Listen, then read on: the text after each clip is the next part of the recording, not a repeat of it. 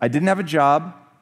My girlfriend, now wife, was working, and I had one thing that I had as a responsibility every day, and that was to make her a sandwich before she came home for her lunch break.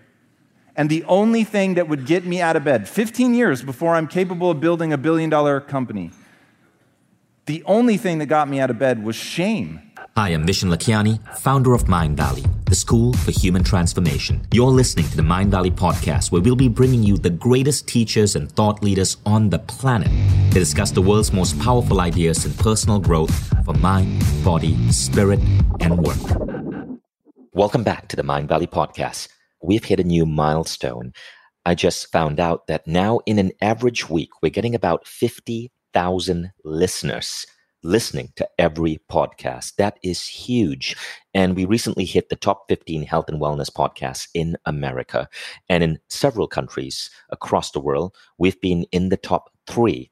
So it's such an honor to be able to serve you guys. Thank you so much for being fans. Continue telling your friends about this podcast.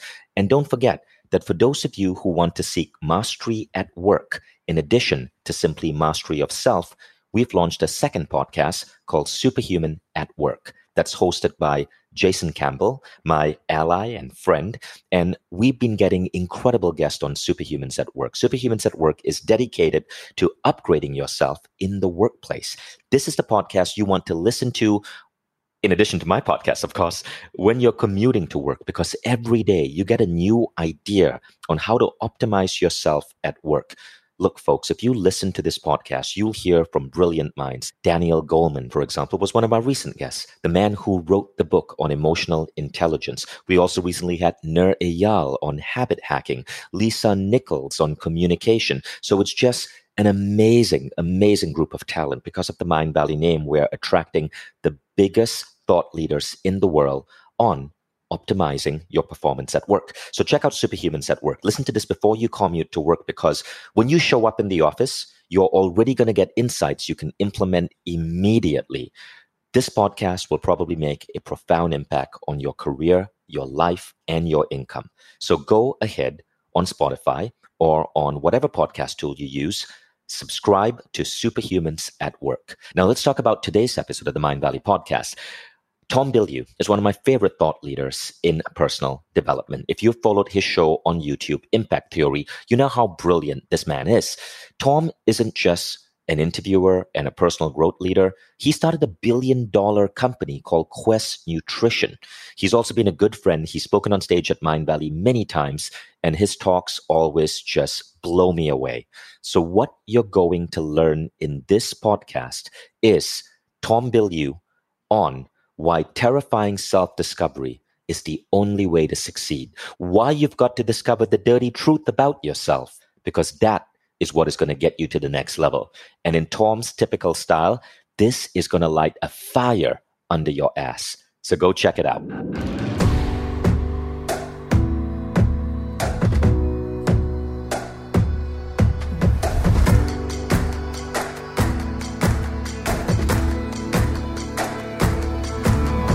I'm Vishen Lakhiani, and this is the Mindvalley podcast. What is up? Wow, very kind, very, very kind. It is super surreal to have literally just stepped out of the car about 7 minutes ago, and then to be on stage with that energy. That's incredible. And I have to say, Vishen, the community that you put together is really unrivaled. It's really pretty extraordinary. So I'm honored to be, nice. I am very honored to be a part of it. So thank you guys so much. The thing that I find most interesting and the thing that I think a lot about is who are we sort of at our core? What are we? Are we changeable? Are we malleable? The whole nature versus nurture thing has really come to define my life. And whenever I give a business talk, the first question I ask is how many born entrepreneurs we have in the crowd. And normally people get all amped up and they're hyped and they're yelling and screaming because they think that that's somehow a better state of being, to have been born something than to have made yourself. But my thesis in life is it doesn't matter who you are today. It certainly doesn't matter how you were born. The only thing that matters is who you want to become and the price you're willing to pay to get there. Now, I think that Ray Dalio, the guy that created Bridgewater, which is the largest hedge fund ever, has been a truly just wildly successful person, said it best. I don't know that the life that I have lived is better than somebody who wanted to live a stress-free, quiet life. I only know it's the only life I could have lived. And that's how I feel about the pursuit of greatness. What I'm going to talk about up here is that. I'm going to talk about wanting to become extraordinary, to transform yourself into something that is truly undeniable, to become so good that they can't ignore you. And that has been truly what I've tried to do with my life. But I don't prescribe it for everybody. I'm not saying that this is the only way to live your life. I'm just saying it's the only way that I could have lived mine. Now, the irony is I start about as far from pursuing greatness as you're ever going to get. And my parents taught me to be a good employee, to keep my head down, do as little work as possible, and avoid punishment at all costs. That was real. That was my existence. I cheated my way through high school because I knew that I needed to get good grades, but I didn't want to put in the work. I went into the workforce. My dad thought for sure that having me do essentially menial labor jobs would teach me that I didn't want to do that, but it also made me sort of numb to that kind of work. And so I worked in a paint factory, I worked in a door factory, I worked in a paint warehouse, a paint store. My dad happened to work for a paint company, hence the theme. And I was too lazy to go get a different job. And so I literally just always took whatever was before me. But I had this sense that I could do more, that I could be more, that there was something that I was meant to do. I didn't know what that was exactly. I had a love for filmmaking, to be sure, and I've had that love since I was a little kid, but I had no idea how that was going to play itself out. Now, the irony of my life is when I went to leave for college, I almost chickened out. In fact, I did chicken out, and the only reason that I ended up going to college was my mom forced me to. And I was having this moment of crisis. There was only me and one other kid that was leaving the state from my high school. Everybody else went to a state school. Everybody stayed together. It was that familiarity and living essentially a small life. And it sounded really enticing at the prospect that I was about to move away. And so I said to my mom, you know what? Look, let's just forget all this. Let's call it off. It's going to be really expensive. I'll just stay here. And my mom was like, over my dead body. And she pushed so hard to get me out. But then every day since then, my mom has tried to get me back. And I was like, what the fuck? Like, you're the reason I left. I never would have left if it wasn't for you. So I literally don't understand. And in that moment, my mom gave me the greatest gift anyone could have ever given me, because my mom supported me. She was my biggest cheerleader. But when I asked her why she pushed me so hard to leave for college, her answer, totally without malice, was, I always assumed you were going to fail. You didn't have the drive. She was like, you were so lazy in high school, but I didn't want you to live a life of what if. I didn't want you to wonder what your life would have been like if you had at least tried. But you didn't show any signs of being capable of doing what you've gone on to be capable of doing. Flash forward a few years. I go to the man who would become my father-in-law, and I asked for his blessing to marry his daughter, and he said no. Now, here's the thing. He did not misidentify me. He was very right to be concerned. But I remember him asking me a simple question. Tom, how do you plan to take care of my daughter? He had come from this very small village in Cyprus. He has one of the most extraordinary tales of rags to riches I've ever heard in my life. As a kid, he would eat meat once a year because that was all they could afford. I've been to the village that he grew up in, and when I say village, I mean village. This shit is crazy. It is like a couple hovels in the middle of absolutely nowhere after you drive on this death-defying road for like an hour in the mountains. It was bananas. And I was like, how does somebody come from this and then run one of the largest shipping companies in the world? And he just worked his way up, and he was so disciplined. And he started as basically an errand boy. Then he moved into the accounting department. And then at like 19, they fired the entire accounting department except for him because he was the only one that could balance the books. Now that becomes a theme in my life, that skills have utility. They let you do something. Because he understood math in a way that other people didn't, he could do something other people couldn't do. Now this is where he comes from, that he worked his way from ground fucking zero, man, a dirt patch in the middle of nowhere, to living in London and running one of the largest shipping companies from a high rise. It's this extraordinary tale of transformation. And so he's looking at me, a young 20-something kid, and when he says, how do you plan to take care of my daughter? My answer is, sir, I know what you see before you is a broke, undereducated kid, but I'm the most ambitious person you've ever met. Now, if this were a really cool story, in that moment he would be won over and everything would be magical, but let me tell you, he was skeptical. And the reason he was skeptical, and let this sink in, this is about 15 years before I built $1 billion company. I would lay in bed for up to 4 hours a day, every single day, because I couldn't motivate myself to get out of bed. I didn't have a job. My girlfriend, now wife, was working, and I had one thing that I had as a responsibility every day, and that was to make her a sandwich before she came home for her lunch break. And the only thing that would get me out of bed, 15 years before I'm capable of building $1 billion company, the only thing that got me out of bed was shame. You have to understand that people had not misidentified me. This is not a story of someone who was born extraordinary. People just couldn't see it, that I was secretly this amazing person who was just waiting for their opportunity to shine. This was somebody who was lazy as fuck, had no idea what they were going to do with their life. I had no idea how I was going to pull it off. I was absolutely terrified. Every time I looked in the mirror, I saw me staring back, and I knew how lazy I was. I knew how afraid I was. I knew how insecure I was. I knew that at my core, I wanted people to like me, and I was terrified that they had every reason in the world not to like me. But instead of becoming someone who was worthy of self-respect, who was worthy of their respect, all I was trying to do was campaign. I was trying to posture. I was trying to create the illusion that I was something because that seemed like I could do it fast instead of just buckling down and doing the hard-ass work of becoming somebody new. Because I had one failed misunderstanding. I believed that my talent and intelligence were fixed traits. I was born a certain way, and life was about making the most of what I'd been born with.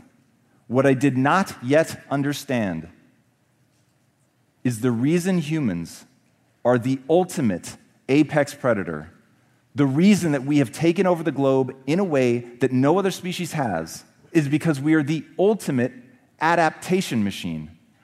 Darwin is often misquoted as saying it's the strongest of the species that survive. He did not say that. What he said was it's neither the strongest of the species that survive nor the most intelligent, but rather the most adaptive to change. It is the animal that can change the fastest to a changing environment that becomes the most dominant species the world has ever seen. It is our very nature to change. That is what we are wired to do. If you look at human DNA, we have roughly 20,000 genes that encode traits. There are onions with 40,000 genes. Think about that. Are you really less biologically complicated than an onion? I would say probably not. But that's the reality of us at a DNA level. And for a long time, scientists disregarded all of the other, what they call junk DNA, that didn't encode for traits. But what we now know that junk DNA is epigenetic signaling. It is the thing that makes us extraordinary. It's the thing that says, in this environment, respond like this. So you can go to the gym and bust your ass and train your body and change your physique. And we've all seen it happen with bodybuilders. We all get that they came out of the womb weak just like everybody else, and they put themselves under an ungodly amount of stress and strain, and they pushed themselves every day, and they had this just unimaginable amount of discipline. And from that, they are able to transform themselves into somebody completely unrecognizable. It is amazing. And because it happens on the outside, we all get it. We all believe in it. We look at athletes and we understand that they work their way there. But we don't look at Gary Kasparov and realize he did the same thing, because what's happening in the mind seems invisible. We can't see it. We don't understand what's happening. And so as shame was the only thing that would drag me out of bed, I didn't understand that the same thing I believed to be true of my body was true of my mind. But thank God I was sliding towards depression. Because in sliding towards depression, I didn't want to feel that way anymore. I didn't want to be ashamed when my girlfriend came home and I had gotten out of bed just moments before in a panic. I didn't want to have the conversation anymore where my girlfriend had to pull me aside and say, it's not cool that you're wearing your pajamas all day. It's not cool that you never do your hair. And I began to make a choice. And that choice was, at that time, there was a hot debate going on as to whether or not the brain was truly plastic. Now, this seems self-evident now because people talk about it all the time, but back then it was actually a debate. Were you born with a certain number of neurons, and that was all you were going to have, and at the end of your life, you were only going to be declining, or could you actually learn new things? When I was a kid, the adage, you can't teach an old dog new tricks, was like, everyone just believed it. But because of that, I found myself putting myself in smaller and smaller rooms because, and this is going to be the most important thing that I say today, of this I assure you, what you build your self-esteem around matters. And whether you realize it or not, each and every one of you has something that sits at the core of how you feel about yourself. And from that, your identity, your sense of self-worth, your self-esteem, it is all built around that thing. And I will tell you the trap that most people fall into, that I certainly fell into, that led me into hiding in bed for 5 hours at a time every morning, was that I valued myself for being smart, for being right, for being good, for being worthy, all incredibly fragile traits. And I kept encountering people who were smarter than I was, who were right more than I was. And it made me feel badly about myself. Now, if there's anything you know it's that humans move towards the things that make them feel good, and they move away from the things that make them feel bad. So you can understand that is a terrible strategy to have this very fragile thing that holds my entire sense of identity and self-worth. I'm smart. I meet somebody smarter than me, and I don't think, what can I learn? Because I think an old dog can't learn new tricks. This isn't about pushing myself and changing my mind the way that I can change my body. This is about fucking survival, emotional survival, and getting into the psychological immune system. The psychological immune system is powerful, and they found, this freaks me out, but you're gonna love it. The more delusional a person is, the happier they are. That shit is real. And we all have that one crazy friend who you're like, damn. But they look like they're having a great time. So I'm not saying that it's not powerful. I'm just saying it's not going to help you live an extraordinary life. Why? Because if you want to do something extraordinary, you have one job. Leave your fellow humans in awe. Now, when you think about, holy shit, my job as a parent, as an entrepreneur, as an athlete, as a speaker, as a whatever you want to be, you've got to get so good at that thing that when people see you do it, you make them experience the most potent human emotion, and that is awe. To get that good is a terrifying journey of self-discovery and confronting who you really are, because you cannot make change until you acknowledge where you're actually at. Now, why? Because that's not some new age woo thing. It is for real. Like, if you understand where you're weak, then you know where to spend your time building skills. To me, the gap between where you are now and where you want to go is a gap of skill set. And once I realized that, and I made the choice to believe that this whole brain plasticity thing was real, even though it was being hotly debated, then I could shift my self-esteem from being smart, right, good, worthy, to being that of the learner. The learner is the only identity that I have ever found that is anti-fragile. As Nassim Taleb says, things that are robust, that are strong, that are tough, that can take just a lot of abuse before they break, they are still ultimately defined by their breaking point. Something that is anti-fragile, on the other hand, is something that the more you attack it, the more it is pounded on, the stronger it gets. Now imagine being able to build a belief system, the thing that you build your self-esteem around, if all of that were tied to something that is truly anti-fragile, that the more somebody comes after it, the more robust it becomes. Being a learner is that answer. Think about it. If somebody is going to come after you and they want to hurt your feelings, there is one thing every time they will reach for. That is something that is true. When people try to hurt you, they go for the most real thing and they fucking jab you right in your heart because they know it's going to hurt because it's real, man. And that's mean for sure, and it hurts for sure. But if you think of it like this, when somebody's throwing a rock at you with the intention of hurting you, you can put your defenses up, you will deflect that rock, never to be seen again, or you can lower your defenses, let it hit you in the face, knowing that it will hurt, but also knowing now at your feet is not a rock, it's a lump of gold. Because they've given you an insight into where you are weak. Now, once you know where you are weak, you can begin to build yourself. And that is my thesis on life. You get to build yourself in any direction you want, in any way, to become anything you want. There will be an extraordinary price to pay, but you can go in any direction. Now, I don't think that we're born blank slates, but we are so close to that. To worry about where your limits are is to miss how much you can improve. So focus on how much you can improve. There's an amazing quote by Alexander Solzhenitsyn, the author of the Gulag Archipelago. And what he said was, the line between good and evil runs through every human heart. To me, it's not about good and evil. To me, it's about malleability. That's a statement of how shapeable we are. Now, here's the terrifying thing about how we get shaped. It happens when you're young. You get all these things that come to you that seem to be simply true.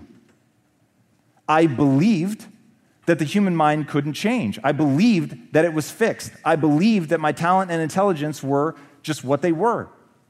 It all seemed true. It wasn't like I knew it to be a lie. It wasn't even like I knew that I had a choice to think of it a different way. And one of my favorite quotes of all time is from Albert Einstein. And he said, the most important decision any human being has to make is whether they live in a friendly or a hostile universe. Decision. The most important decision anyone has to make. Because neither of those two states is empirically true, but either will immediately appear true once you decide to believe it. So once you decide to believe, the world is working for me, this shit is happening for me, it's not happening to me, I know this room has heard that statement. Once you believe that, you start looking for the ways in which that was powerful. How is the worst thing that ever happened to me actually secretly the best thing that's ever happened to me? And so suddenly I started saying, how is this shame of sitting in bed, how is this the best thing that's ever happened to me?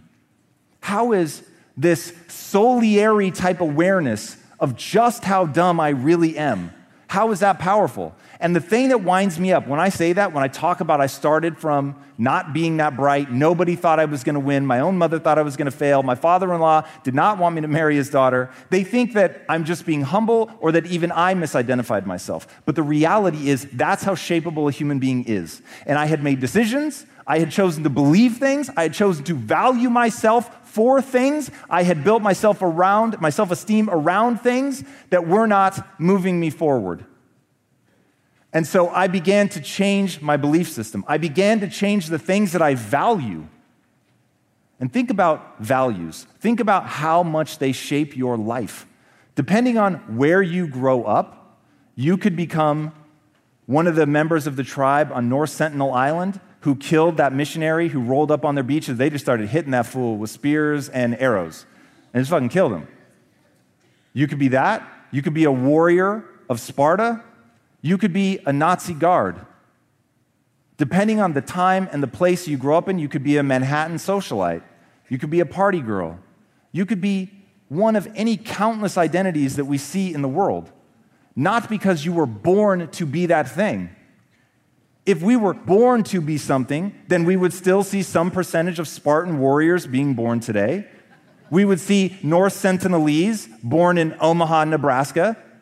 But we don't, because each of these places carries with it a value system, a belief system, things that are unique to that group that you grow up in, what your parents tell you about your family, about you, what it means to be you, what you learn in schools, what you see in the media. All of that stuff is shaping how you view yourself and how you view the world. But it's happening insidiously because it is so invisible. People don't realize that they are choices. Now, once you reframe all of this, these are things that I'm choosing to believe. And once you realize that you can choose to believe something new and thusly get a different result, everything changes.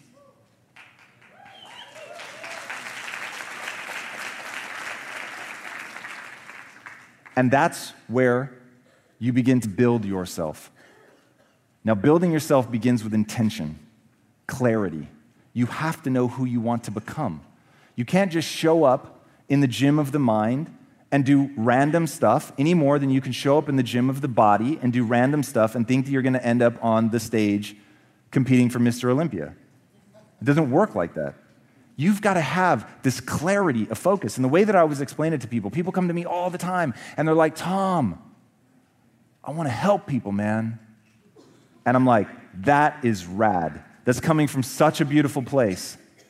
But telling me that you want to help somebody is like saying you want to win a gold medal. In what? The Olympics? Yes, fantastic. Summer or winter? Summer, great. Tennis or swimming? Swimming? Which event? Backstroke? The medley? Because until you know exactly in what way you are trying to serve people, you don't know what skills you need to acquire in order to leave people in awe so that you may become extraordinary. Skills have utility. Learning how to swim better makes you a faster swimmer. Building certain muscles in your arms and in your shoulders, all of the different things that go into getting great at any sport, all of those things must be learned with calculation. They must be practiced and rehearsed over and over and over. You have to push yourself long past the point of boredom. Boredom kills more people in the pursuit of success than any hater will ever kill. Boredom is the great killer of dreams. Boredom. Because people don't have the focus, they don't have the clarity of what they're trying to achieve. They have not built into their life an intoxication for what they're trying to accomplish. I used to big brother for a kid named Rashawn. I failed Rashawn. I spent 8.5 years with him. I didn't realize that he was being beaten by his adoptive mother. I didn't save him from a life of poverty. I wasn't able to change his mindset. And I have to face that. I have to accept that I had a moment, I had a chance to change somebody's life and I failed. But once I own that, I can begin to realize why I failed. It's not a mistake that the company that I'm building now is all about transmitting mindset at scale because I'm thinking of Rashawn. So at moments where I'm bone tired, I have that clarity. And when you have the clarity and you know where you're trying to go, then it becomes clear about what you have to train at. What are the things that you have to train into yourself? But the only way to do that is to have a self-esteem that's built entirely around being the learner. Why? Because you get the shot to the head, the nugget of gold at your feet. It says, you suck at this. That hurts, man. That's hard to own. It's hard to face. And there's 1,000 voices in your mind telling you all the reasons why it's somebody else's fault and it's not your fault. But the reality is, the moment you do that, you're giving away your power because you're not looking for a way to change. You're not looking for a way to shape your skill set. Remember, between where you are and where you want to go, it is a gap of skill set. Now, I'm not a born entrepreneur. I don't have any entrepreneurial instincts by birth. When I first got involved in business, I remember my only contributions to our conference calls, you're going to think I'm kidding, and this is unfortunately very true. The only contribution I would make to a conference call was to say goodbye. And I remember I used to get so excited. Here it comes. We're wrapping up. This is going to be amazing. It's my chance. Goodbye. And I got to say something. But at that time, I just needed to learn. I needed to pay attention. I needed to see where I was weak. And the constant barrage on my self-esteem that I wasn't the smartest person in the room, that I wasn't right very often, it was unrelenting. And I remember saying to myself, all right, man, you got two choices. You can leave. Like, you don't need to be here. You don't need to want to become an entrepreneur. That doesn't have to be your life. You can go back to selling video games, which is what I was doing. You can go back to selling video games. You could go back to teaching. Like, if that's where you're going to be happy, then go do that. But if you really want to become extraordinary, you've got to separate your self-esteem from being wrong. You have to. Because otherwise, you're never going to see the opportunity to get better. And so I decided that I was going to start valuing myself. My entire value was going to be predicated on being willing to admit that I was wrong, on being willing to stare nakedly at my inadequacies. I was not going to hide from them. I was not going to run. I wasn't going to try to do some fancy story. I was just going to own it. Yo, you suck at this, man.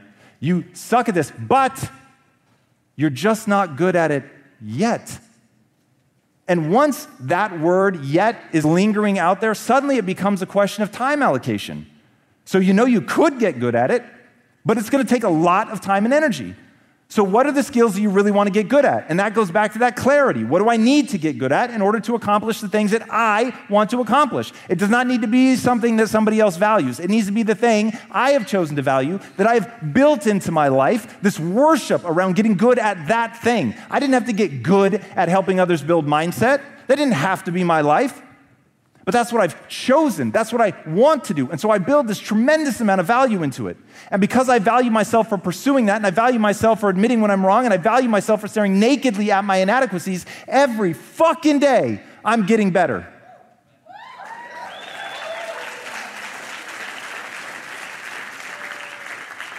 But I'm begging you, I am begging you with everything I have. Remember that just 15 years earlier, I got out of bed solely out of shame. My mother thought I was going to fail. My father-in-law did not want me to marry his daughter. Brick by brick, day after day, I transformed myself. It was not an uncovering of something that was real and already there. It was simply acknowledging, I am a hopelessly average human, but humans are the ultimate adaptation machine. So I can change. I can become whatever I want.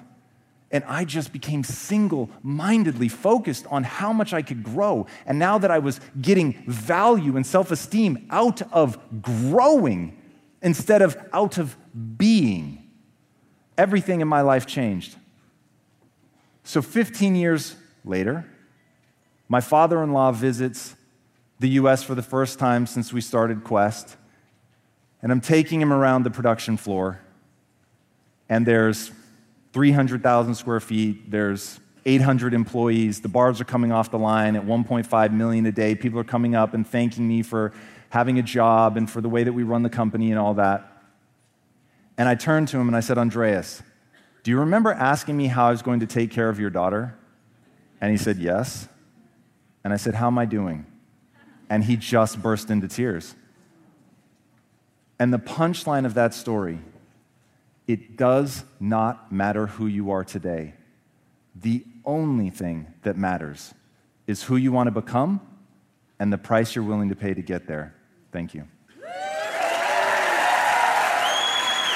Thank you, guys.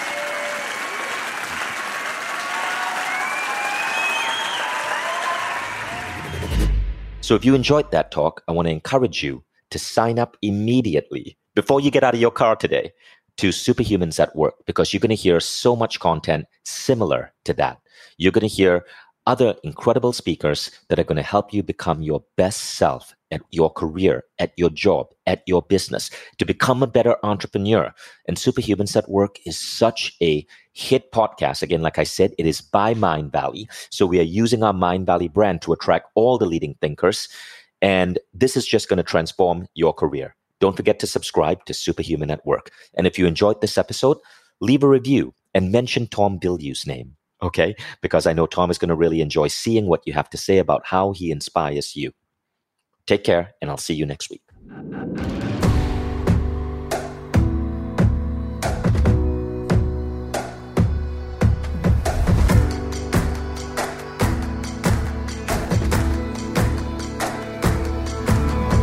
I'm Vishen Lakhiani, and this is the Mindvalley Podcast.